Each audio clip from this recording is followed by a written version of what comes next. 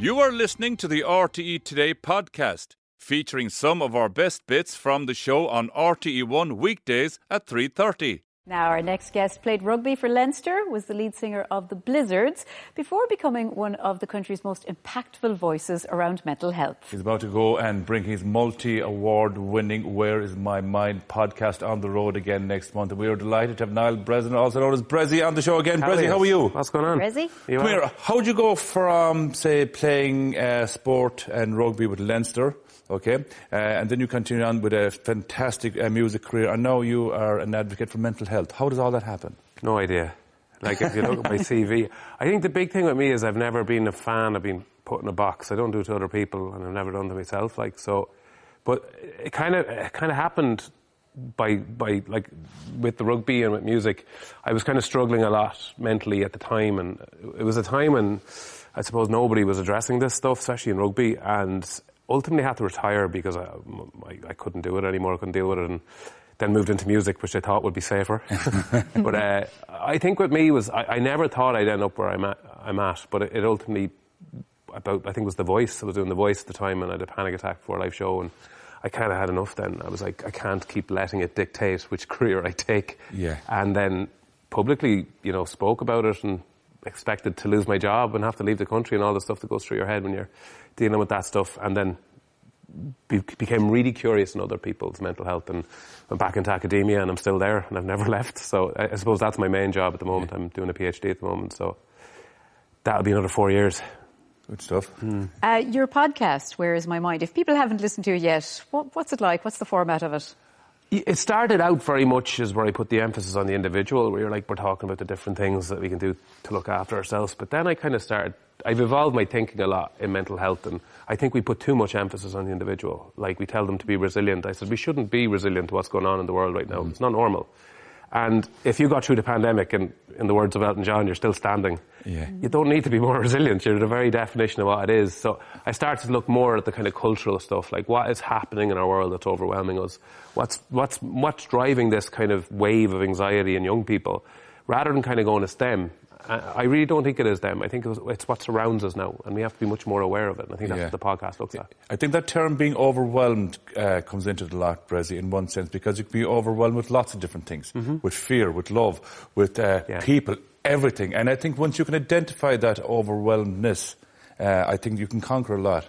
I think it's important as well, like, we shouldn't pathologize it or put a label on it. Yeah. Like, if you're overwhelmed or rinsed or exhausted after what we've all gone through, that's quite a healthy response to what has gone on. If you just take a sec, we don't have to lament the pandemic or anything, but most of us haven't even processed it. A lot of us, we just were told, get on the horse and go, and stop, like it didn't happen. It did happen, and it had a huge impact on a lot of people, including myself. So I think a lot of it is, that overwhelm it just feels like we're trying to keep up with a world that you can't keep up with. So one big thing I've become a huge fan of is, like, proper rest. Like, how do you rest where you owe the world nothing? Yeah. Sit in your arse and eat Pringles on a Sunday and not worry about the world without some lad on TikTok telling you you're not ambitious enough because you're not working for 20-hour days. It's all nonsense. And I think young people are being fed that messaging. And we need to say to them, like, the most successful people that I've worked with have understood how important rest is and how to just do nothing. I hate that slogan that PTs sometimes use, no excuses. There's plenty of reasons why you mightn't feel like working out today, Yeah, I find sometimes the kind of inspirational quote stuff a bit hard as well, because I don't know half the mean. Yeah. But a lot of it is this hustle mentality that we see online. And as I said, the people I know who are the most successful at what they do, whether it's music or sport or academia or whatever it is, entertainment, they understand that you can't do this all the time and you need to stop. And I think that's a message young people need to be told. Yeah. That ambition doesn't mean you work all the time, and you can still be successful and learn how to live a life too. Yeah, I think the way young people are taking information on board, Brezzy, it kind of has to come from people like yourself and Adam Clayton and other people you have on this podcast, because you're the people they believe now. You're these pillars in society where they actually trust you as well. Yeah, I think there's a lot of commentary around, especially in masculinity and the male role models that we shouldn't be looking up to. But we have to be careful with terms like toxic masculinity and stuff, because that disenfranchises young men. And young men need to be told, like, this is, they need people to tell them they can be powerful and vulnerable at the same time. Yeah. You can be strong and vulnerable at the same time. Andrew Porter's another prime example in the Netflix documentary. He came out and he had this beautiful, I lost my mother when I was 13. I never processed it. Of course he didn't, and the way he naturally, he's the strongest, most powerful man in the Irish rugby team. Yeah. That's role modelling. And that's what young men need to hear. They don't need to be told that they're toxic. And I don't think that's helping the conversation. And the likes of Adam Clayton's the same, interviewing the bass player in the biggest band in the world, and he's just laying it all out there. I'm still just a bass player. I'm still a lad. I'm still a guy who deals with the ins and outs and ups and downs of life like we all do.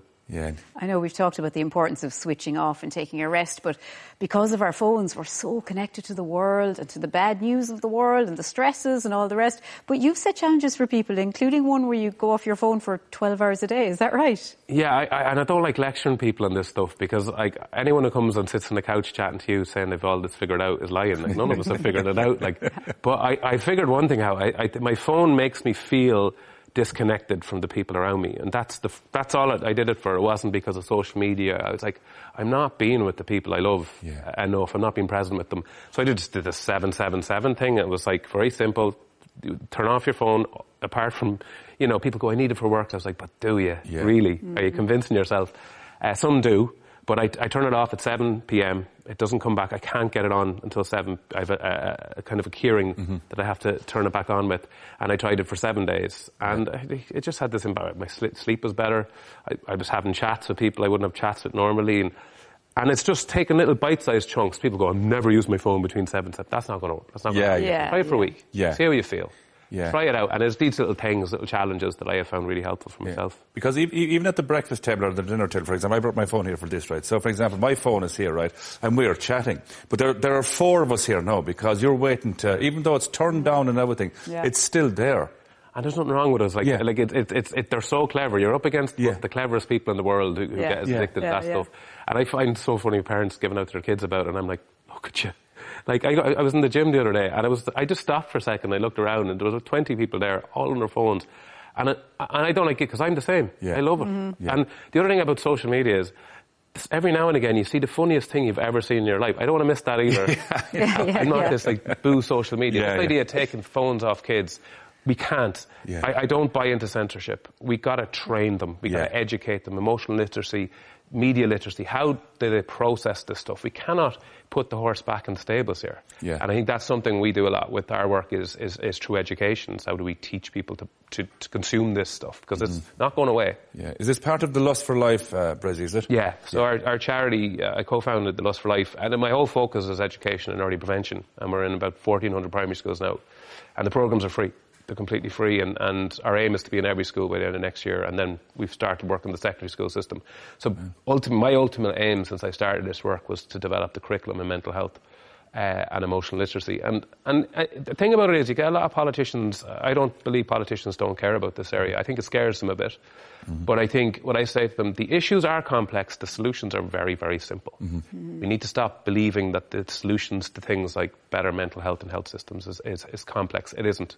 It just isn't happening. And that's something I want to kind of, rather than throw stones at the problem, let's look at early prevention. Let's start there and build out. That's the kind of the mantra of the charity. Yeah.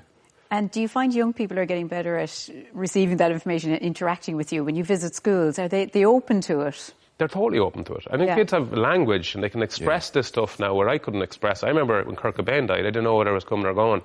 I didn't process it. He was my hero, and my teacher called him a coward. That was my mental health education. Wow. And I never forgot that. And I made sure that I won't let another kid not have the language to describe it. But it's also important that I go back to this word, pathologise. We shouldn't put labels on normal human emotion. A lot of young people are overwhelmed and anxious right now, and that's exactly how they should be. And we've got to help them rather than going, there's something wrong with them. And I think that's something that we're focusing on as a charity. Yeah. Bressie, you're going back on the road with the podcast. What can people expect from the show? Everything you think is going to be, it isn't. Everything we just talked about. Everything but that. Yeah, it's a lot of fun. It's quite irreverent. It's kind of a funny look at the state of my mind and the stuff that I used to pretend I was able to get away with. A lot of music. You know, I've been performing 25 years and I bring a lot of music to the stage, spoken word, monologues. And people just leave feeling a bit lighter, like they've taken a deep breath. It's not a lecture. It's not someone, Tony Robbins B-team stuff. It's not fridge magnet philosophy. It's a safe place, Brezzy, is it? Yeah, it's an enjoyable spot. People leave and that's a lot of music. And then the guests, of course, are hugely important. The guests always bring out that kind of human side of things as well. So I have Trisha Lewis. Brilliant. She was on with us last week. Yeah, she's down at the Cork Opera House. I was in the Great. Cork Opera House today looking at it. It's unbelievable. Yeah. So I've never played it. And yeah, that's probably the one top of the list now I'm looking forward to playing. Yeah, that'll be good. When is that happening? 21st of April. And then 21st of April. I have Wexford Opera House as well, which is another very special venue. There's unbelievable venues in Ireland that I've never played because I was playing with the band. Yeah. So you don't play theatres as much, so I'm getting to see them for the first time. Now, see, we see a lot of the feathers that are in Brezzy's hat, right? But the one that will really test him is flipping pancakes, right? Yeah. No bother. Because I'm going to take you on a little later on, Brezzy, okay? No, I'm well up for it. We might have finally to eat them at the end. We might finally find something you're not good at. Yeah, no, I'll give it a shot. Brezzy, you're hitting the road. The shows are in April all around the country as well. It's going to be absolutely fantastic. We'll put those dates up on our Facebook and Twitter pages as well. Nice one. And we'll stay for the Absolutely. flip off a little later on. It'll be the Great to eating of them, yeah. Great to chat, Brezzy. Thanks for listening. Don't forget to tune in to the Today Show every weekday on RTE1 from 3:30. Or if you missed the show, you can watch it back on the RTE player. Visit rte.ie/player. Stay tuned.